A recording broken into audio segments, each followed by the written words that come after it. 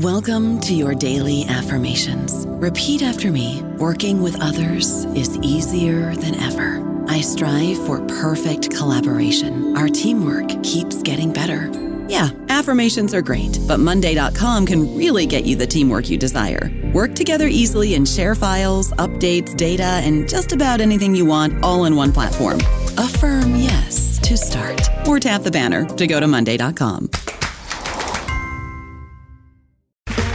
Okay, round two. Name something that's not boring. A laundry? Ooh, a book club. Computer solitaire, huh? Ah, sorry, we were looking for Chumba Casino.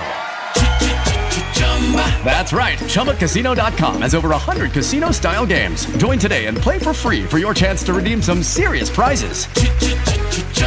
ChumbaCasino.com. No purchase necessary. Void where prohibited by law. 18+ terms and conditions apply. See website for details. Hello, everybody. This is Marshall Poe. I'm the editor of the New Books Network, and I'd like to tell you that we have a new and improved website. It has two new features that we think you'll love. One of them is a vastly improved search engine, so that when you type in keywords, you'll get a bunch of episodes really quick. The other is the ability to create a listener account. And in that listener account, you can save episodes for later listening. So you can create a kind of listening list. We think these features are neat, and we think you'll enjoy them. Please visit the site today.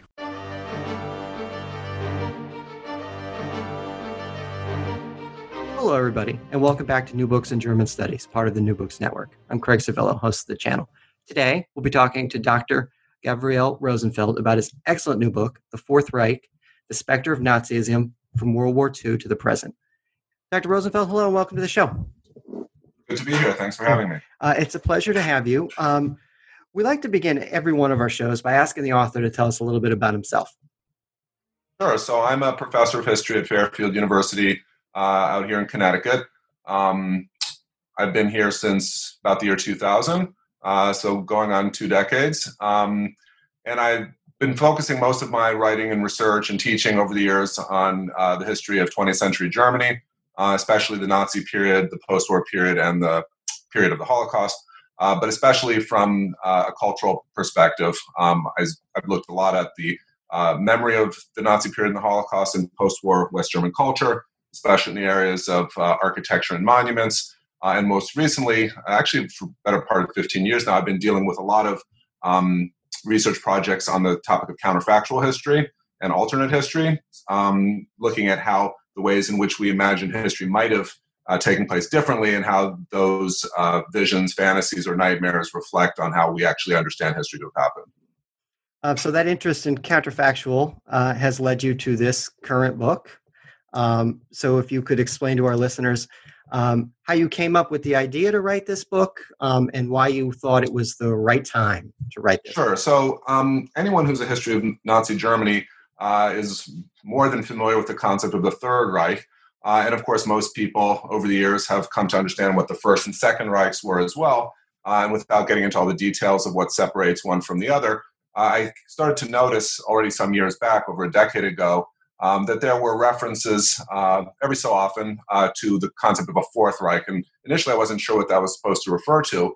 But over the last, I would say 5 years, I started to realize and recognize that there were increasing expressions of anxiety about a potential Fourth Reich starting to circulate in the mass media. So whether it was protesters in Greece who were condemning Angela Merkel, the Chancellor of Germany, as potentially, subjugating Greece to such an extent that the Germans were once more trying to, foster a Fourth Reich and wield power malevolently in Europe, or whether it was after Donald Trump's election in 2016, how some left-wing pundits were accusing him of introducing a Fourth Reich into America. By this point in time, I was well aware of the fact that it was a signifier, a slogan, an admonitory concept that needed to be looked into a little bit more in detail. And, I'd say over the last 5, 6, 7 years, I began researching the actual history of the concept. And of course, because keyword searches in our era of the internet are far easier than they used to be, through a variety of newspaper databases, Google Books and so forth, I was able to, write a very thorough history of the concept of a Fourth Reich, how it changed over time. And the book essentially looks at really what's a very surprising history of the idea of a Fourth Reich, tracing it back not only to the Bible, but in its more modern incarnation, the 1930s and 1940s, where, as we'll probably talk about, the Fourth Reich has fairly unusual origins, and then, of course, morphs and metastasizes over time to mean any number of things, including a Nazi return to power, but not exclusively a Nazi return to power. Can you talk to us about the sort of the beginnings of your book? Why has this been a topic that has been neglected?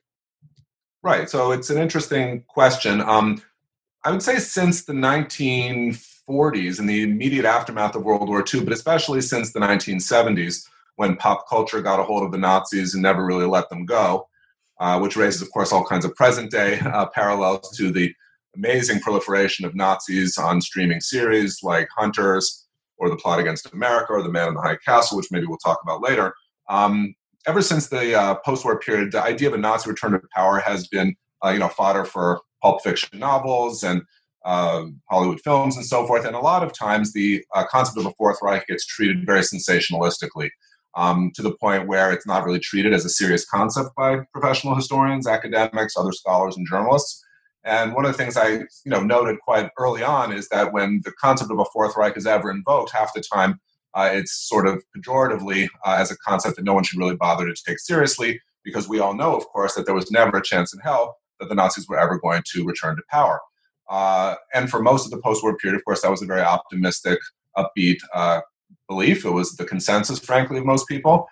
And I wanted to kind of question that belief, and especially in light of present-day right-wing trends, ask whether we've been a little bit too complacent, perhaps, in dismissing the concept of a Fourth Reich. And I wanted to revisit certain moments in history, especially the history of post-war Germany, but beyond Germany as well, to look at when and where certain far right-wing extremists or outright Nazis wanted to return to power, tried to return to power, and used the concept of a Fourth Reich as an inspirational motif, which, of course, brings us into the whole question of how it's become a political football, because just as many people have used it as a term to dismiss their opponents as have embraced it as a term of aspiration. So the Fourth Reich, the more you start looking for it, it's everywhere.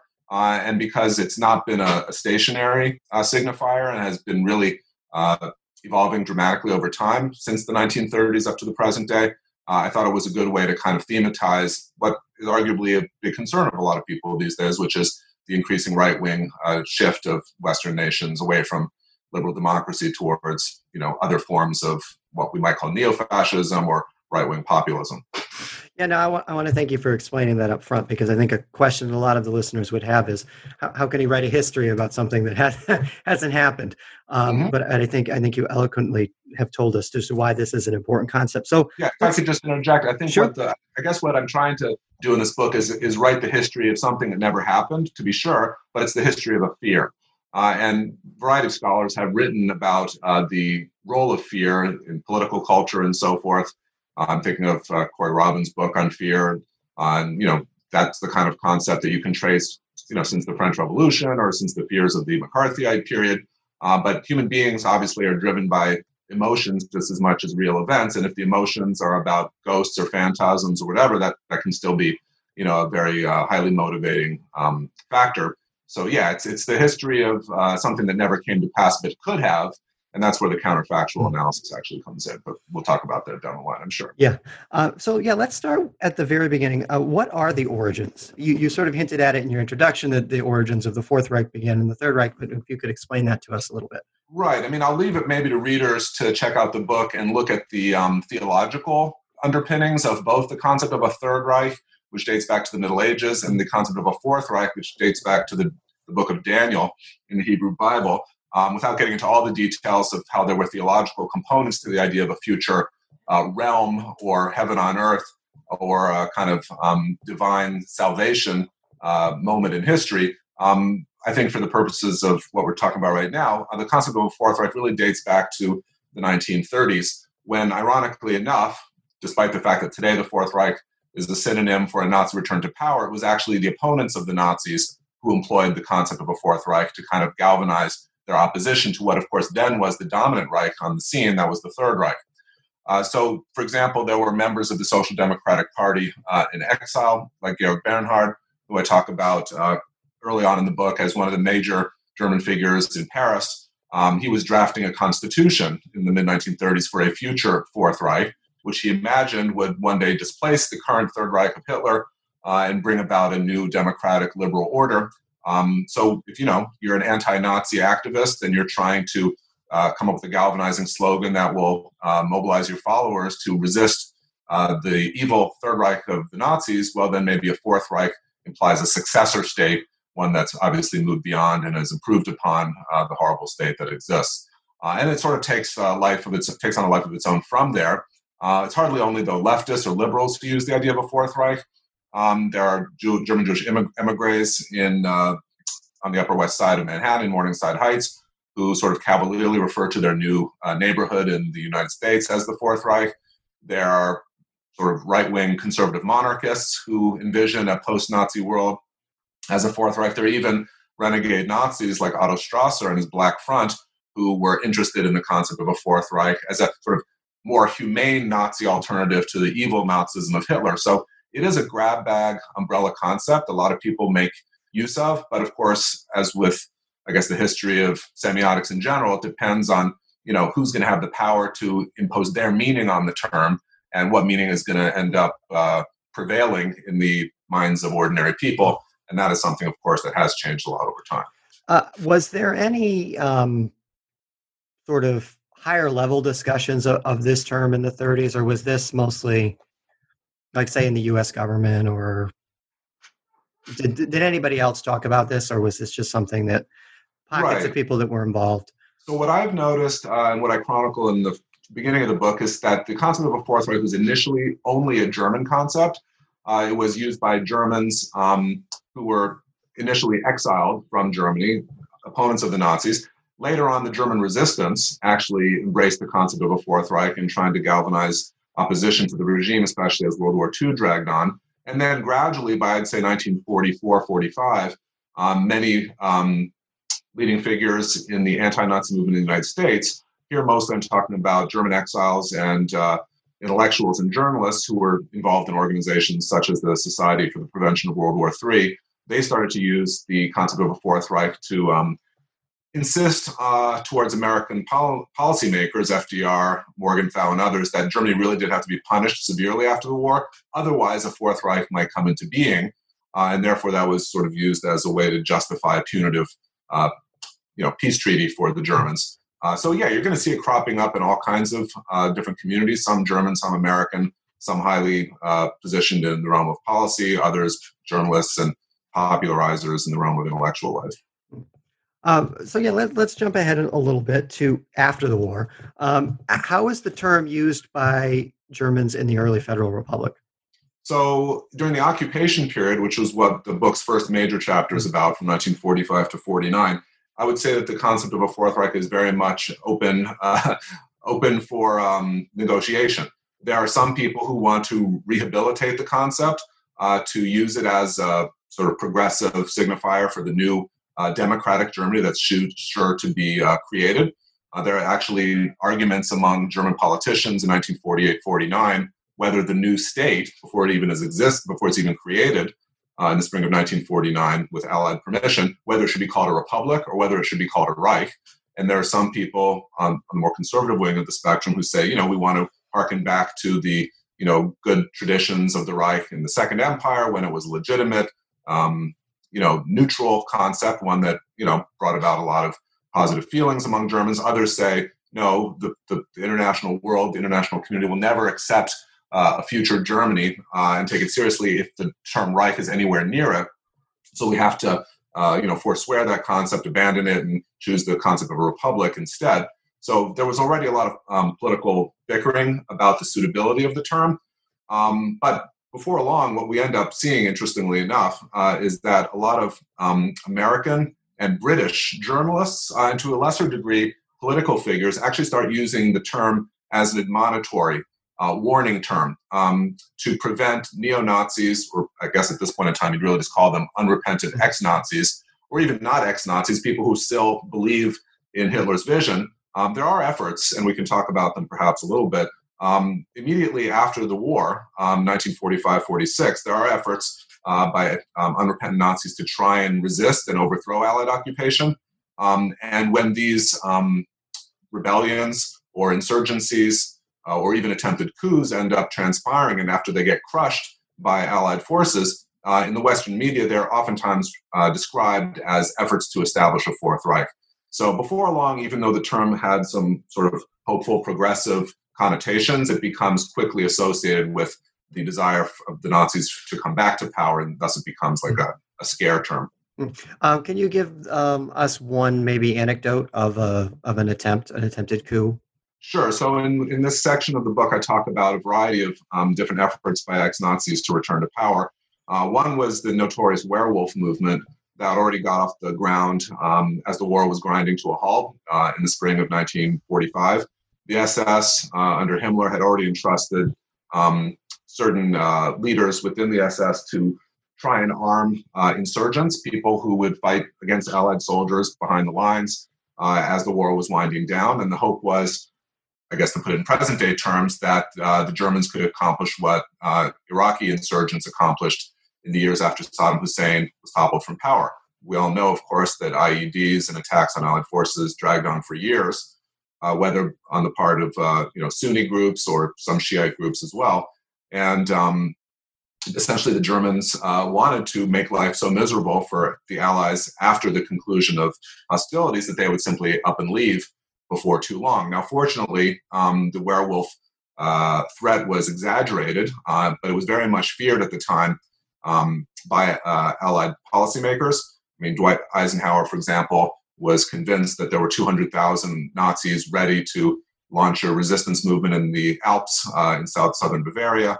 That never came to be. And of course, at the end of the day, it was probably only 5,000 to 6,000, mostly young German men culled from the Hitler Youth, who were entrusted with sabotaging Allied infrastructure after the war, with launching attacks against German civilians who were branded as collaborators. But some of the scholars who have studied the werewolf movement in depth have noted that several thousand people may have lost their lives at the end of the war in the early post-war period. And so that's one possible resistance movement that I counterfactually reflect on maybe potentially having been more serious if it hadn't been nipped in the bud. And then there are some famous efforts by Hitler Youth commanders like Arthur Axmann to try and infiltrate the post-war establishment and Allied forces. There's another one by a group called the Deutsche Revolution to infiltrate Allied forces as well. And both of those coup attempts were really never that likely to succeed, and they ended up getting quashed in two sort of little-known operations, one called Operation Nursery in 1946 and one called Operation Selection Board in 1947. But I sort of try and recover those lost episodes of Nazi activity in the immediate aftermath of World War II to remind readers that while we may today see German democratization as just a very smooth process that never had any bumps in the road, that is something we only realize now with the benefit of hindsight. But at the time, and you see this in the media coverage of these coup attempts, there were serious concerns that the Nazis might return to power, that they might establish a Fourth Reich. And so in reconstructing these instances, I try and restore some drama and contingency and unpredictability to this period of history, which, while we know today how it turned out, at the time, no one really knew what the answers were going to be and what the outcome was going to look like. Yeah, I imagine there was substantial media coverage of these attempts, right? I mean, I know it's something, as you've alluded to, that we've sort of forgotten or glossed over, and then maybe the average person doesn't realize even occurred after the end of the war and the beginning of occupation. But this was a real serious issue. And so you must have, was it borne out really in newspapers? Is that what you were looking at when you were? Sure. I mean, one of the best things I ever did a couple of years ago was get a subscription to newspapers.com. It's not like, as an academic, I don't have good databases and access to them. But interestingly enough, the kind of newspapers that newspapers.com, and I have no stock in the company, so there's no conflict of interest here. But, the kinds of newspapers that are archived there are really, I would just call them small town papers in Arkansas, West Texas, New Hampshire, wherever they are. And while a lot of the articles are, recycled AP posts and other wire articles, you have a lot of local columnists, an era when that still existed, weighing in on these threats. And you see how widely dispersed the concept of a Fourth Reich really was, not just in the media centers of Los Angeles and New York City, but all over the country. And it was my belief that a lot of people were probably exposed to the concept of a Fourth Reich very early on after World War II. And truth be told, I think that fear, while it may not have been at the forefront of people's consciousness for much of the post-war period, it was, in the background somewhere, always ready to be activated anytime some news item, redirected people's attention to present-day German affairs, or as we'll see later on, the idea of Nazism rearing its ugly head in the United States again, or in South America, or in the Middle East, or wherever. The concept of a Fourth Reich is kind of this totemic concept that people keep coming back to time and time again. Yeah. And a tip for all the historians out there, that is a potential place to get a good source on lots of topics, I'm sure, newspapers.com. Yeah, get your department to pay for it if they can. It's like $100 and change a year or something like that. Okay, so let's move a little bit beyond occupation and sort of talk about the 50s, after the Germans have regained independence. I mean, you do talk about how this concept is sort of, again, repackaged. And tell us about that and how it's used and who uses it. And then sure. So, I mean, this fear, I should say, the fear of a Nazi return to power has very frequently been described with the concept of a Fourth Reich, but my book is the first to actually document that extensively. There was another concept that was oftentimes used in the late 40s and early 50s, and that was the idea of renazification. Anyone who's in German studies knows, of course, that in all four of the Allied occupation zones after 1945, there were denazification policies pursued to try and get ex-Nazis out of positions of power and influence in the occupied zones and later in the Federal Republic, the new independent state, not to mention East Germany as well. But renazification really did dominate the headlines in the late 40s and early 50s, largely because from the perspective of Western journalists, this was the moment when West Germany was getting its independence.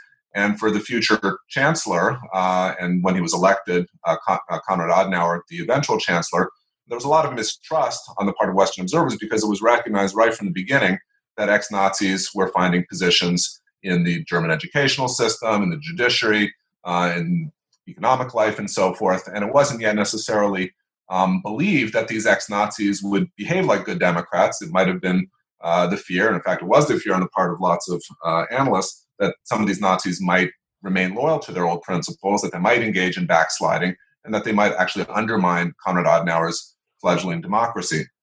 So what I talk about in the second chapter is how the fear of renazification sort of peaked in the early 1950s at a time when Adenauer's government was super insecure still, at a time when the German unemployment rate in 1950 was still about 13-14%, at a time when the economic boom, the so-called Wirtschaftswunder, hadn't yet kicked in.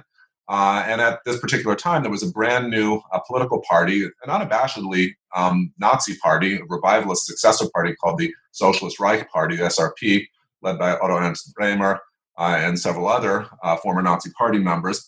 And then 2 years later, after the party was banned, after putting a big scare into Western observers by getting over 10% of the vote in regional elections in central Germany, there was another massive conspiracy that was uncovered known as the Naumann conspiracy, or the Gauleiter conspiracy, where Werner Naumann, who was Joseph Goebbels' deputy in the Reich propaganda ministry in the Third Reich, he sort of forged an agreement with a bunch of ex-Gauleiter officials to infiltrate the FDP, the Free Democrats, and try and take over the party to the point where they could try and get themselves into the Bundestag and start to lay the groundwork for, again, what was feared to be a Fourth Reich.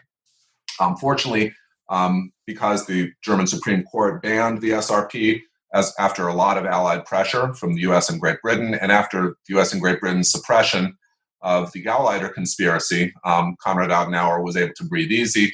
And by 1953, once the German economy is becoming more stable, he was able to kind of get out of this period of tenuous delicacy, and those early 1950s efforts to bring Nazi ideas back into the mainstream, they all failed.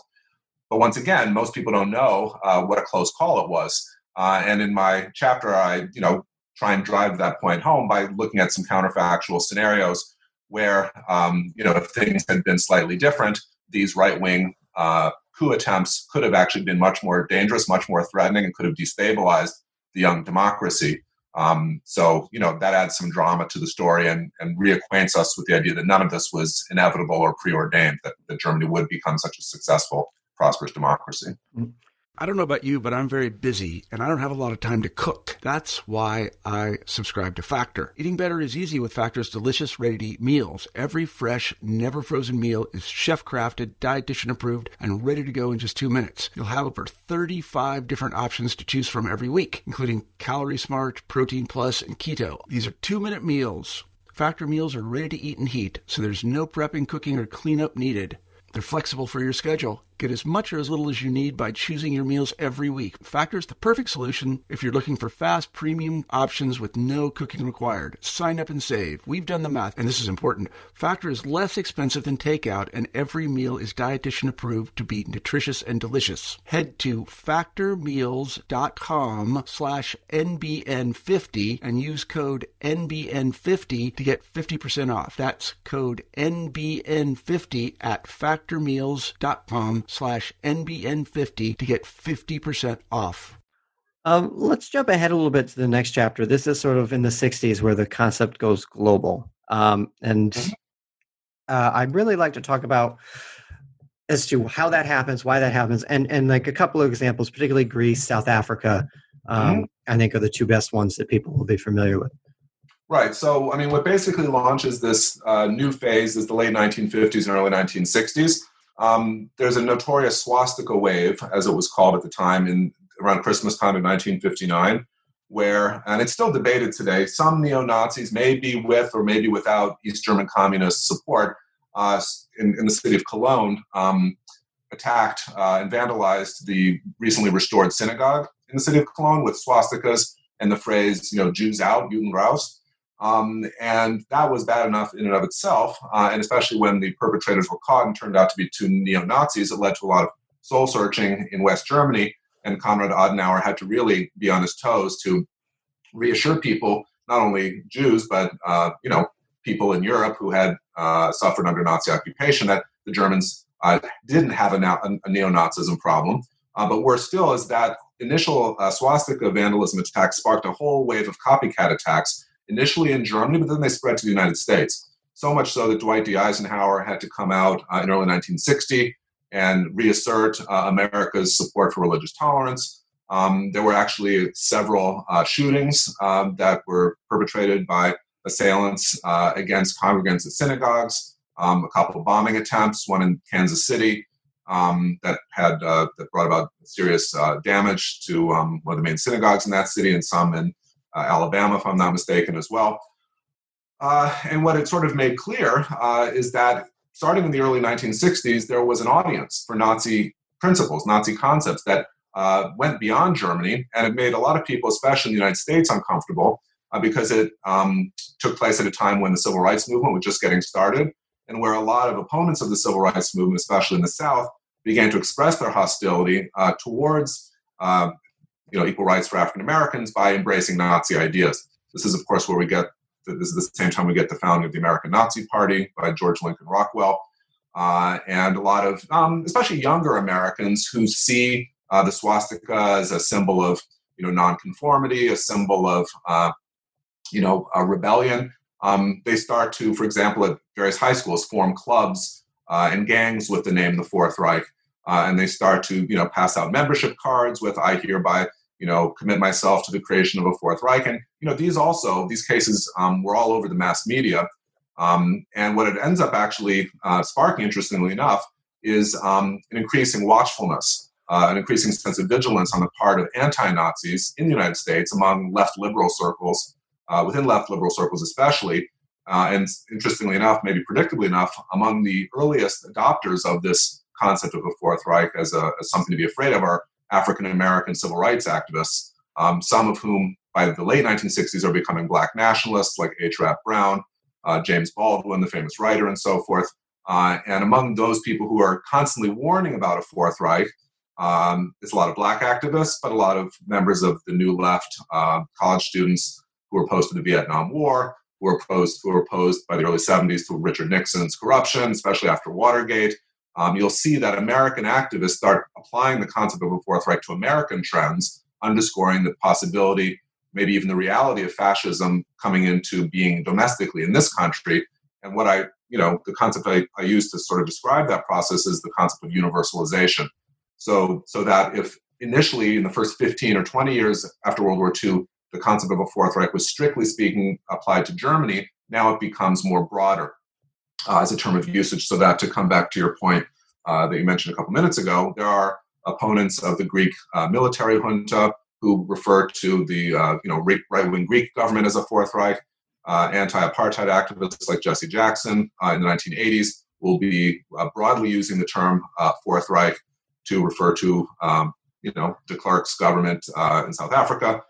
So you see a broadening and a widening of the concept, and with that, of course, a lot more people becoming familiar with it and becoming curious as to what it even might mean, which gets us closer and closer to today's world, I think. So would you say that one of, maybe not the only reason, but one of the reasons that this term sort of exploded, both for people embracing sort of Nazi ideas and those who are anti-fascist,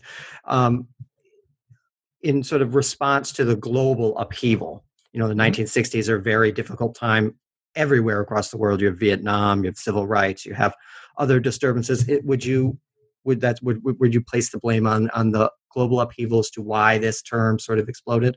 Sure. I'd say, if you track the rise and fall of the concept of a Fourth Reich, it very much mirrors periods of stability and instability. So it wanes in use and relevance in times when there's a centrist consensus in the political culture of any particular country. But then when you see polarization kick in, when you see the left and right moving further apart from each other, and when especially on the left, you see growing fears of fascism, domestic fascism potentially being imaginable.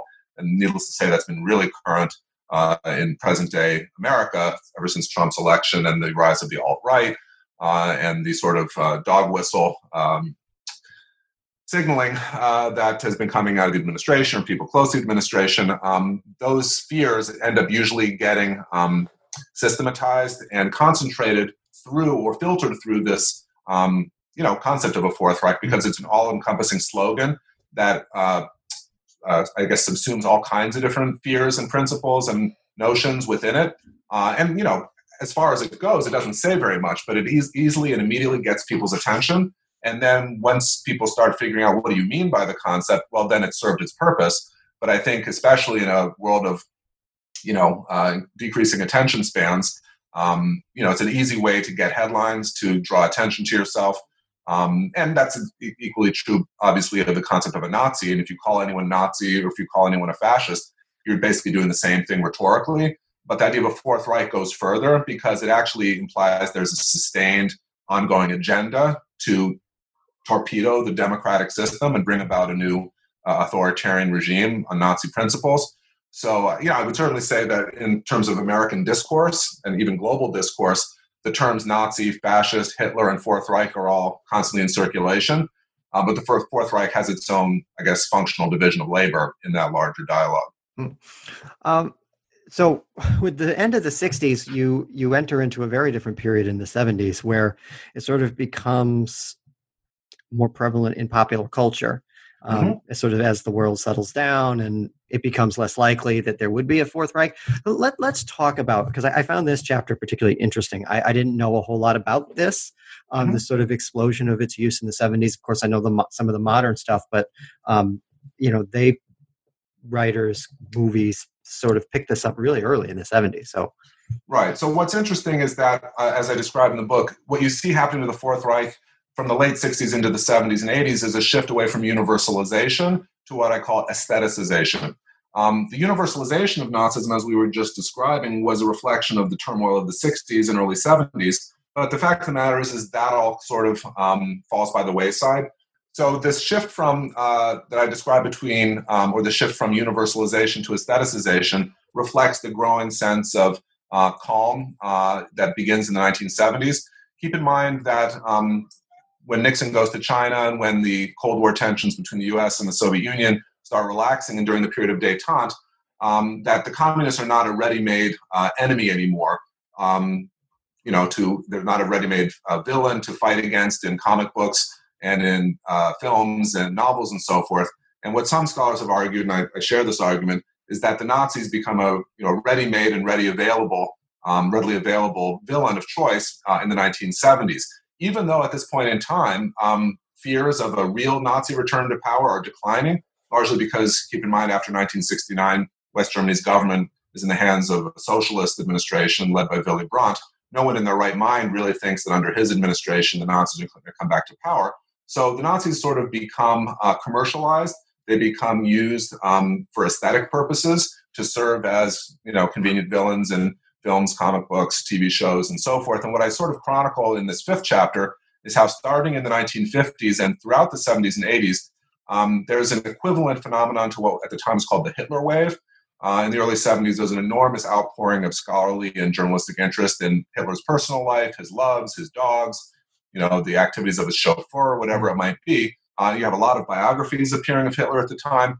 And this fascination with Hitler obviously gets mirrored in films like The Boys from Brazil, The Odessa File, countless, I think in the chapter I cover more than 50, pulpy airport novels that basically are premised on the idea that the Nazis are still with us. They've smuggled themselves into America or into Brazil or into post-war West Germany, and they're still bent on a bloodthirsty reign of terror and returning to power. And usually it's a matter of showing how different heroes, whether it's CIA agents or Mossad agents or ex-Holocaust survivors, people who have the heroism at their disposal to dispense with this Nazi threat, they end up, of course, succeeding. And there's a lot of interest in this genre. It plays itself out, I think, by the early to middle 1980s, especially when Reagan and Brezhnev, and then Reagan and Chernenko and Andropov end up reheating the Cold War after the Soviet invasion of Afghanistan. But for a good 15, 20 years, this becomes a staple of Western popular culture. And in the process, it even further spreads to a wide audience, the concept of a Fourth Reich, especially, when it's figured in comic books like Captain America, or whether it's in, any number of novels by Robert Ludlum. People, are reading these things left and right. And I think the concept really solidifies on an even more mass basis at this point in time. Yeah, I think it's important to highlight just how widespread this was. It wasn't just in sort of novels, or it was everywhere. It was television, it was movies, it was... Yeah, and keep in mind, one of the things that also triggered this was the fact that the Nazi hunters of that era, like Simon Wiesenthal, they were starting, and his book came out, The Murderers Are Among Us, in 1967, but he becomes, a celebrity on the talk show circuit. He's talking about his ongoing attempt to try and find Josef Mengele. There's the rumor that Martin Bormann, Hitler's chancellery secretary, might still be alive. And then when his body is conveniently found at a rubble site, construction site in Berlin, it sparks a whole bunch of novels about Bormann potentially still being alive. And when you fast forward to today, when you look at Amazon Prime's show Hunters, about Nazi hunters in the 1970s, uncovering a conspiracy of Nazis either in NASA or in the American government to return to power and establish a Fourth Reich, which, by the way, is the most recent literal evocation of that concept. It's no surprise that Amazon is setting this show in the 70s, because that's really where this myth took root in the realm of popular culture. Yeah, I definitely wanted to ask you, and I was going to ask you a little later, but I'll ask it now, about the sort of the new wave of this that we find ourselves in now. Not just books like by Hitler's chauffeur and Hitler's secretary and all in those, but just the proliferation of television shows, Man in the High Castle, Plot Against America. Why do you think that this is something that we have now become reinterested in? Sure. Well, I mean, one interesting thing to keep in mind about the present day proliferation of counterfactual series, alternate history series, is that many of them are actually based on older works. So, for example, Man in the High Castle was published in 1962.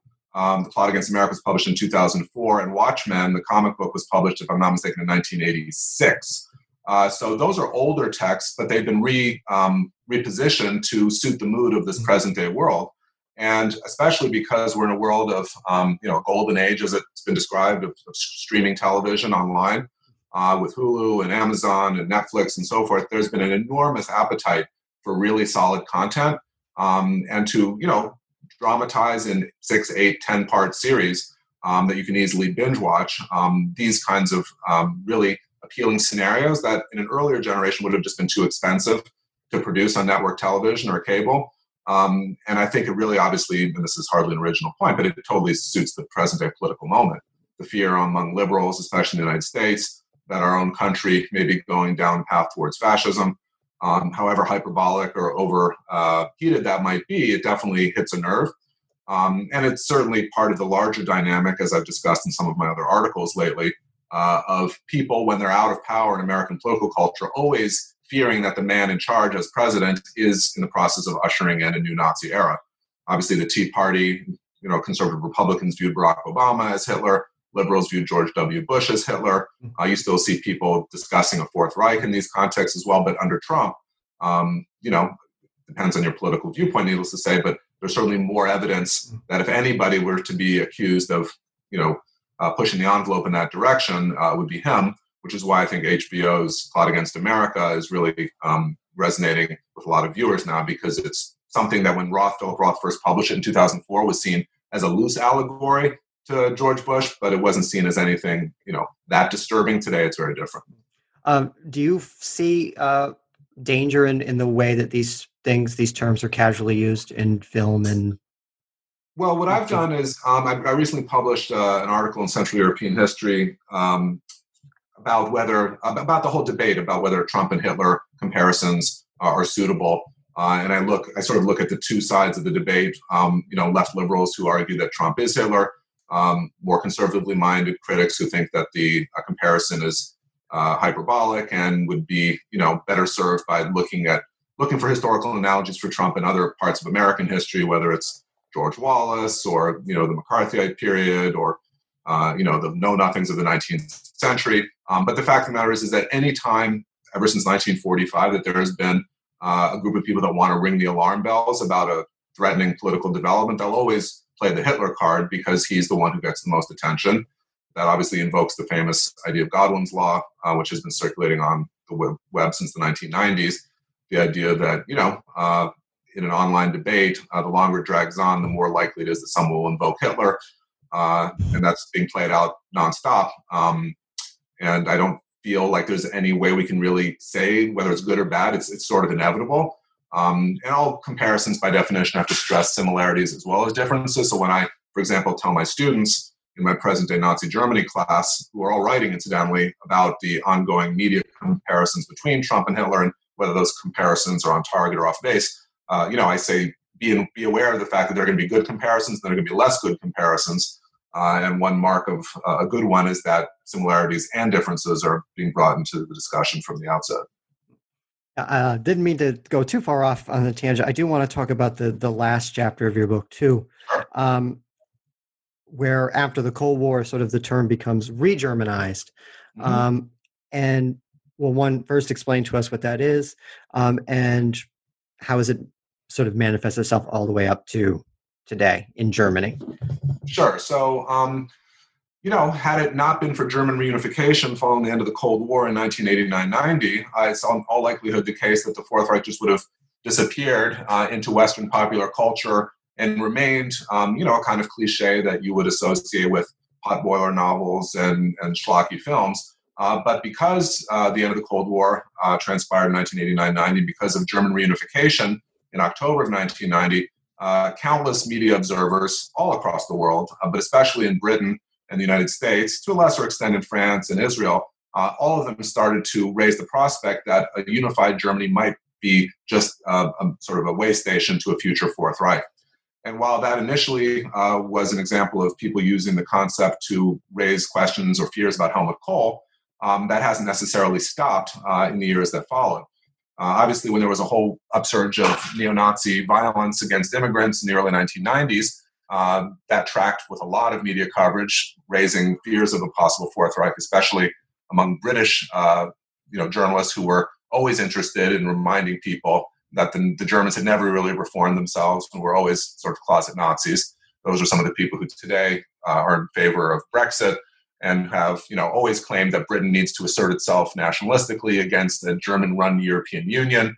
And of course, after the 2008 financial crash, when German austerity policies were foisted on much of the rest of Europe, especially the gypsy nations of Greece and Italy and Portugal, Spain, and so forth, that led a lot of critics of German austerity to start lambasting Merkel's government as yet another Fourth Reich. And what I argue in the book is that some of those usages of the concept were really tendentious and flippant. They were mostly meant just rhetorically to express hostility and anger towards Germany. But that being said, there still were people within West Germany, dyed-in-the-wool committed Nazis, who wanted to assertively revive the concept of a Fourth Reich and make use of it as an aspirational term. And here I talk about people like Michael Kühnen or Manfred Roeder, or some of the intellectuals like Horst Mahler and political activists associated with a German group called the Deutsches Kolleg, who were a bunch of nationalists in the 1990s wanting to not really accept a unified Germany on a democratic foundation, but wanted to create a vision for German nationalists and right-wingers of one day demolishing the Federal Republic of Germany and replacing it with, yes, you guessed it, a Fourth Reich. And today there's still a movement in Germany called the Reichsbürgerbewegung, the Reich Citizens Movement, that has flirted with the concept of a Fourth Reich. And Pegida and the AfD, while they've been more distant from the concept, what I sort of end this chapter with is the idea that if the concept of a Reich has existed in German intellectual and cultural life for 1,000 years, and if the concept of a Third and a Fourth Reich have been, flirted with off and on for many, many decades, there's no reason to suspect, because of the way the term has oscillated and had peaks and valleys over the years, that it might not potentially in the future become a term that might galvanize nationalists who are trying to create for themselves an organizing concept. The longer we, of course, move away from the history of Nazi Germany, the more that the stigmas against the term the Reich are going to fall away. And I, wouldn't see it as impossible for a new generation down the line to try and, term for political purposes. Thankfully, Germany, as in its current incarnation, is very far removed from that. But, as I end the book, I point out that, it's not just in Trump's America or in Putin's Russia or in any other part of the world where the term Fourth Reich is being used rhetorically. It's even by advocates who believe in the concept in Germany that, we still have to be on guard about. And that's kind of the way I kind of leave the narrative. As a way to sort of wrap up discussion of your book, I'm wondering if you could tell us one or two things you would like people who read the book or who are listening to the podcast today to take away from it and really sort of have it stick with them. I mean, I guess without sounding too semiotic, I think one important thing I learned from the book is that, there are signifiers in the world. There are words that are buzzwords, but it's really hard to be able to anticipate what those buzzwords really mean. In other words, without sounding like too much of a post-structuralist, you have your signifiers, the words themselves, and then you have the meanings of those words, the signifieds. And what one group might understand the Fourth Reich to mean might be entirely different from what another group might take it to mean. And so when we talk about the possibility of a Fourth Reich, some will see that as a nightmare. Liberal Democrats, of course, would be among the people who would view it as such, but then there are constantly surprising numbers of people who would view the concept of a Fourth Reich as a fantasy. So, I didn't end up titling the book Between Fantasy and Nightmare, the idea of the Fourth Reich in Western life, since the 1930s, but that was one thing that I was sort of wondering about at a certain point in time. I mean, it's fascinating to argue that one concept could be a nightmare to some and a fantasy for others. And the more that you become interested, or the more that anyone becomes interested in any concept, sometimes you have to really just historicize it, trace its origins and its roots back to its beginnings, and see how the use of the term shifts over time, which is basically just to highlight, I think, what a lot of us would recognize as the sociological foundations of language and knowledge, so that if we really want to understand, things, concepts at their core, there's no essentialist meaning there whatsoever. It's always variable. Well, great. Well, I want to thank you again for coming on the show to talk about your book. But before we let you go, I always like to finish with one final question and ask you, what are you working on now? Sure. So 2 projects I'll highlight. One is an edited volume that I'm co-editing with a colleague of mine, Janet Ward, who's the incoming vice president / president of the German Studies Association. It's called Fascism in America, Past and Present. And it's a collection of 12 essays by different scholars who are all working on the history of fascist thinking in America, whether in the 30s, 40s, or 50s, or in the present day world. And that's an exciting project because of the political backdrop that we're currently living in.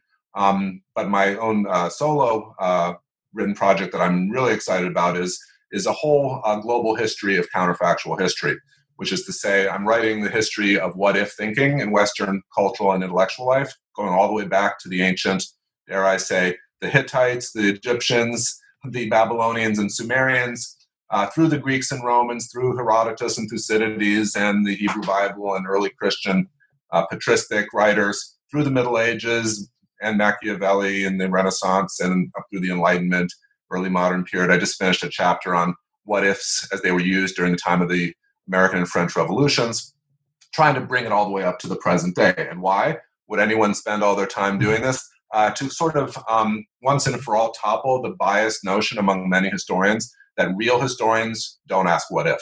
In fact, when you look at the historical record over the last 3,000 years, you find that every single major thinker in the Western tradition has in fact used counterfactual reasoning to make any number of arguments on any number of kinds of topics. And what I'm trying to do is aggregate all the moments in time when you see proliferations of counterfactual musings and reflections, whether it's at the time of the Persian Wars or the Peloponnesian War, whether it's at the time of the Crusades or the time of the Renaissance or the 30 Years' War. I mean, you'll just see clusters of thinkers and major figures. Could be Martin Luther, could be Maximilien Robespierre. They're all thinking and arguing in counterfactual fashion, but thus far there hasn't been anyone who's actually documented all this.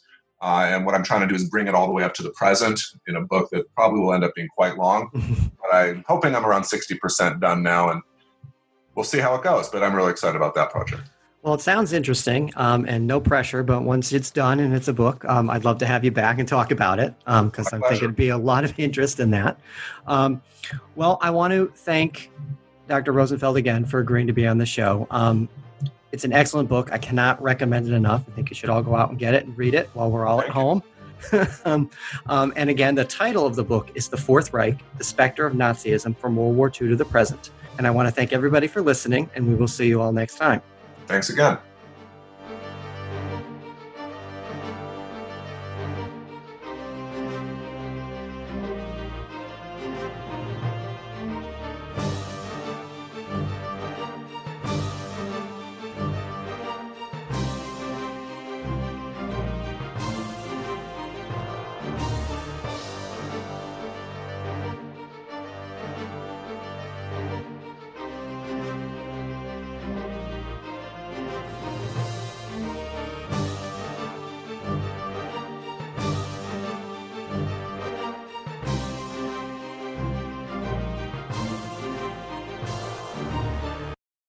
Hey guys, it is Ryan. I'm not sure if you know this about me, but I'm a bit of a fun fanatic when I can. I like to work, but I like fun too. It's a thing. And now the truth is out there. I can tell you about my favorite place to have fun. Chumba Casino. They have hundreds of social casino style games to choose from with new games released each week. You can play for free anytime, anywhere. And each day brings a new chance to collect daily bonuses. So join me in the fun. Sign up now at ChumbaCasino.com. No purchase necessary. VGW Group. Void where prohibited by law. See terms and conditions. 18+.